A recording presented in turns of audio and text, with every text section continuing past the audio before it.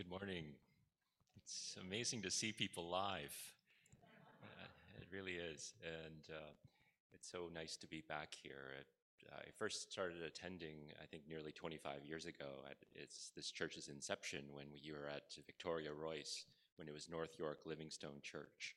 And so to be here today, I'm always honored to share a message. And thank you to Reverend Kim and Reverend Simon and Reverend Sujung and Reverend Chung for inviting me to preach, and for Pastor Dave's guidance this past week. Since January, I've been worshiping online with you. If you haven't noticed, I'm the one who's always constantly sending those messages in. I apologize, I can't help myself. But since January and through the dark days of the pandemic, this church has really sustained my faith and really fed my soul through the prophetic words that are set up here, and through the beautiful prayers of the elders, the music from the choir and the praise team, and those who work behind the scenes as well, have provided me a strong connection to this community. And so I'm so grateful for all that this church has doing and being such a blessing in my life and in many others. How about I begin with a prayer? May the words of my mouth and the meditations of all our hearts be pleasing to you, O God, our rock and our Redeemer. Amen. So all the way back in April, this past spring, I've decided to take on a pandemic project. I decided to try to grow grass from seed on my front lawn. Not the entire front lawn, but that little section of lawn that's in between the road and the sidewalk. It's owned by the city, actually, but ever since I moved into our home about 14 years ago, that little stretch of lawn has always been such an eyesore to me. It looks like more of like a worn down soccer field with lots of like bare patches and divots. And it's whenever I mow the lawn, there's all this cloud of dust that comes up because most of it is dirt, and I'd have to take my glasses off and clean it from all the dust. And in previous years, I've tried reseeding it, and it always works for a while, but by the end of the summer, I'm left with the lawn looking like it once did, as a worn down soccer field. And I've spent a lot of time pondering why this is so, why the grass doesn't seem to want to grow, and I came up with a few possible reasons.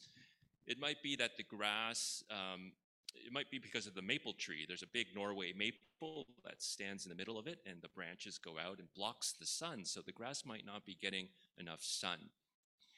Another reason could be that the grass or soil is contaminated. In the wintertime, the streets, a lot of road salt is used, and the snow gets pushed up onto the side there, and it melts, and it might be contaminating the soil.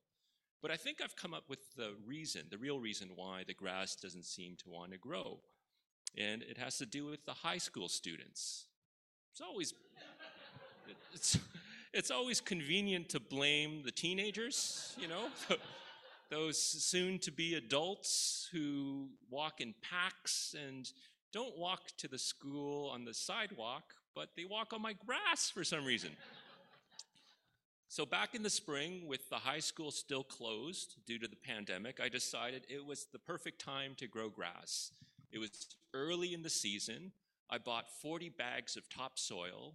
The grass seed was on sale. I got fertilizer, and I made a vow to myself that this time I was going to wake up early and water the lawn every morning. So this was going to be the year when I'd finally transform my patchy lawn into a lush blanket of Kentucky bluegrass and be the envy of all my neighbors. The parable that we read this morning isn't a guide on how to grow grass. For that, we don't need Jesus. All we need are a few YouTube videos and or some books. But when it comes to growing our faith, we do need Jesus. And Jesus often taught about faith by using parables. Now, a parable is a story that's used to illustrate a lesson. And a parable is most effective when the story is about things that we can relate to. And that's why Jesus would often talk about farming or agriculture, because people back then often relied on the land to live. We're told in our story today that a very large crowd gathered around Jesus. It was so large that Jesus had to distance himself, create some space between himself and the crowd, so he gets into a boat and speaks while seated from the sea. And keep in mind, these were still the very early days of his ministry. The 12 disciples had just been called, and already Jesus was attracting great numbers. From the first chapter, Mark writes that Jesus' fame began to spread throughout the surrounding region of Galilee.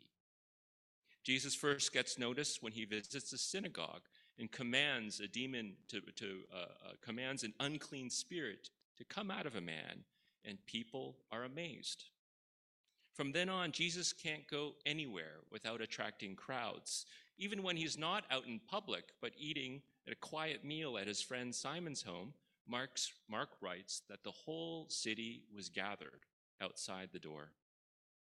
Just imagine how exciting it must have been for his disciples. They had a front row seat to watch all the crowds of people come to see Jesus. Up until this point, not much was asked of the disciples. They were mainly observers. But to be a person of faith, let alone a disciple of Jesus, requires something more than being a spectator. You can't just stand on the sidelines and watch passively and expect your faith to grow without getting into the game yourself. For something to grow and to keep growing requires participation. Today's parable begins, a sower went out to sow. The only participant in the story seems to be the sower. He's the one with the seed. He's the key to the story because without him, the seed doesn't get sown. One of the things that caught my attention is that the sower doesn't seem to be very careful with the seed. Unlike me, who, when I spread the seed, I'll collect it off the sidewalk and put it back on the grass because I don't want to waste any. It doesn't say here that the seed was carefully planted. It says the seed fell. Some seed fell on the path. Other seed fell on rocky ground. Other seed fell among thorns. Other seed fell into good soil. Maybe there was an abundance of seed. Maybe it was on sale. So the sower lets some fall here and some there. There's no concern for saving the seed for another day. The sower's sole purpose seems to be spreading it wherever he goes. It's not until Jesus explains the parable do we see that the sower is not the only participant in the story. Jesus says, the sower sows the word.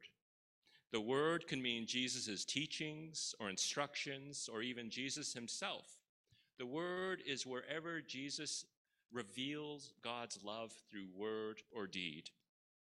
The word, and just like the seed that falls wherever the sower goes, the word is spread wherever Jesus goes. He doesn't turn anybody away or hold anything back. He offers the seed freely to everyone. But it turns out there are others aside from the parable who participate. The sower participates by giving, but for every giver, there needs to be a receiver. Those who receive in the parable are the hearers. The hearers are the other participants in the story. But there's a catch. While all the people, according to Jesus, hear the word, which is something he repeats 4 times, in only one instance does the word accomplish what it set out to do. Hearing is a verb, an action word, but it's often thought of as something that's done passively.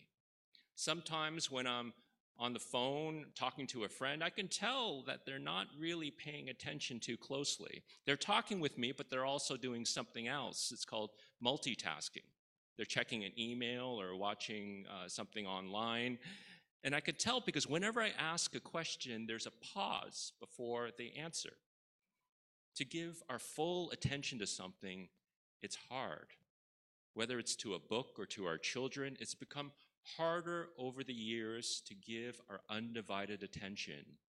And I think the pandemic has only made it worse.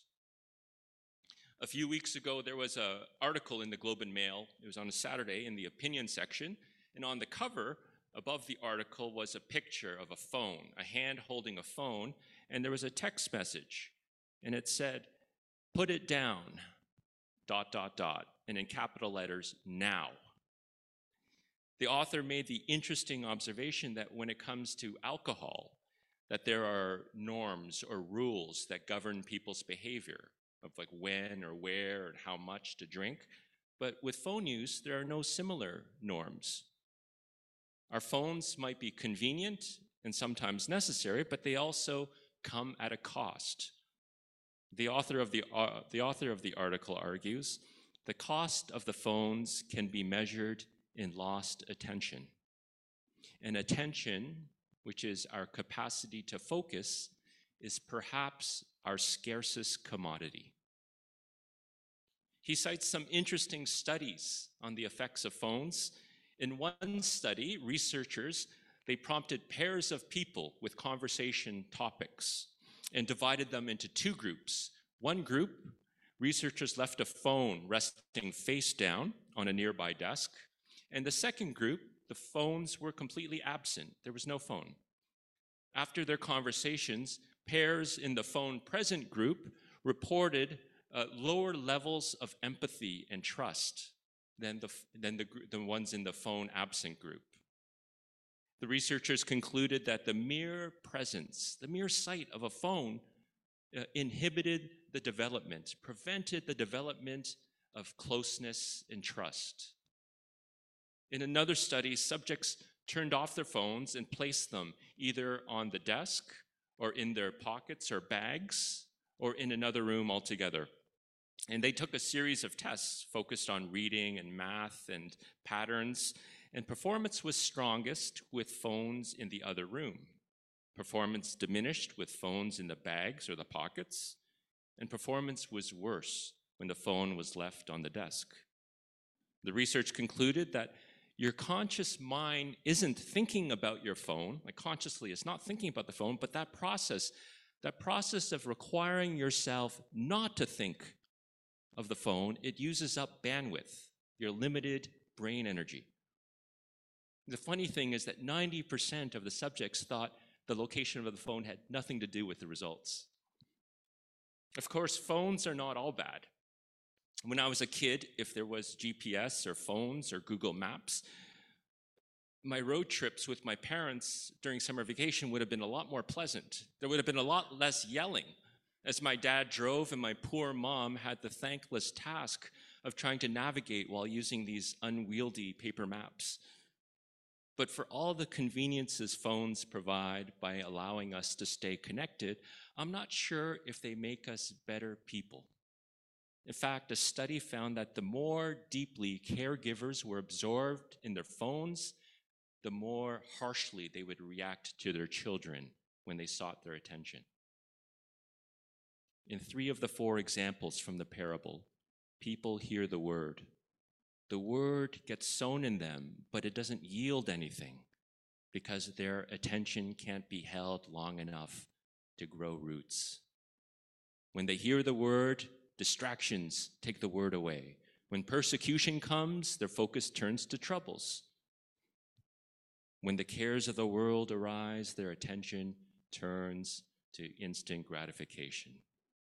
They're like the chaff that gets blown by the wind here and there. There's nothing rooting them to the ground of the eternal. But just Jesus knew in order for seeds of faith to have a chance to grow deep roots and one day bear fruit, it had to go beyond hearing. It required accepting. In the parable, Jesus says, "And these are the ones sown on the good soil. They hear the word and they accept it, and they bear fruit, 30 and 60 and 100-fold. Notice that Jesus doesn't say they hear the word and bear fruit. He says they hear the word and accept it and bear fruit. To hear the word is passive. To hear and accept is active because it requires our participation. And we participate by the intentional act of directing our attention to what or to whom gives life. We believe that God's presence is with us, that God and Jesus gave their Spirit to us that dwells within us, yet we can spend much of our day unaware of this presence. Why? Because much of the day our attention is turned elsewhere. Early in the pandemic last year, I found myself deeply absorbed in the news, listening, but also reading my iPad and phone, always for updates. Not only here, but overseas. I was inundated with news, and I found myself feeling worse after a while. So I decided to put my phone away and my iPad in another room and only check it a couple times a day, and that helped. And I also made another decision, the most difficult decision, something that I never thought I'd be able to do in my lifetime. I decided to cancel my cable subscription. That's right. It wasn't that hard. There were no Leafs or Raptors or Blue Jays on TV. It was all canceled. So I didn't have to, instead of watching Leafs or Raptors or watching Bobby Flay on the Food Network or reading about the news in the evenings, I found myself instead spending more time in the evenings to just be. It was weird. I just read. Sometimes I would pray or I'd meditate. Sometimes I had attended the Friday night Bible studies or the Tuesday TBS group. But what surprised me was that over time, slowly, I felt less distracted, less restless. With no sports or news, all this bite-sized information coming at me, I grew more comfortable with silence and being still. My attention didn't wander as much. I felt like I could focus for longer times. And I started to look forward even to my evenings after dinner when the days would wind down and I can just rest in God. How I used to spend my evenings looking at a screen was passive. But spending the evening in the quiet of my own heart felt the opposite of passive. I felt like I was a participant. In a way, I felt like I was preparing the ground of my own heart to receive the gifts of God, like the good soil that's waiting for the seed. And I think this is what Jesus is trying to teach us through this parable. Like the sower who spreads the seed so generously and so extravagantly, the word that is God's love and presence is made available to us. This is what Jesus' death on the cross points to, that God in Jesus does not withhold anything but gives us everything. And the only question is, what are we doing to prepare ourselves to receive it? After I cut the cable cord, I admit I went through a bit of withdrawal. It was hard. But after I cut the cable cord and started to be more intentional about how I would spend the evenings and where I would direct my limited attention, I remember praying to God a simple prayer. I asked God, during this time of the pandemic, no matter how long it lasts, I ask that you help me become more gentle. Gentle not only with others, but with myself. And the reason why I said this prayer was because I was feeling anything but gentle. I felt so irritable and impatient from all the news that was bombarding me. But this is what my heart desired, and by being intentional about creating space so I could pay attention and become aware of this divine spirit that lives within me, I trust that the fruit of my life will one day reveal the root of my faith. So getting back to my lawn. This past summer, I've had to reseed it 3 more times. I've purchased more soil, another 40 bags, this time not on sale. More seed, more fertilizer. I even bought burlap, that mesh, and I covered the seed so the birds don't peck away at it. And as the end of the summer approaches and before the students return to school and no doubt walk on my lawn once again, I can see some results. I just cut it yesterday and I see lots of new grass growing. but I still see some bare spots, some bare patches, and I see some new divots where skunks or raccoons have been digging. And in the past, I throw up my hands and want to give up, say, forget it. But this time, I'm not going to let myself get discouraged because I've learned a valuable lesson when it comes to growing grass that I also think applies to faith. There's no such thing as a perfect lawn, and there's no such thing as a perfect faith. They all require work. There's always work to be done, and there's always room for growth.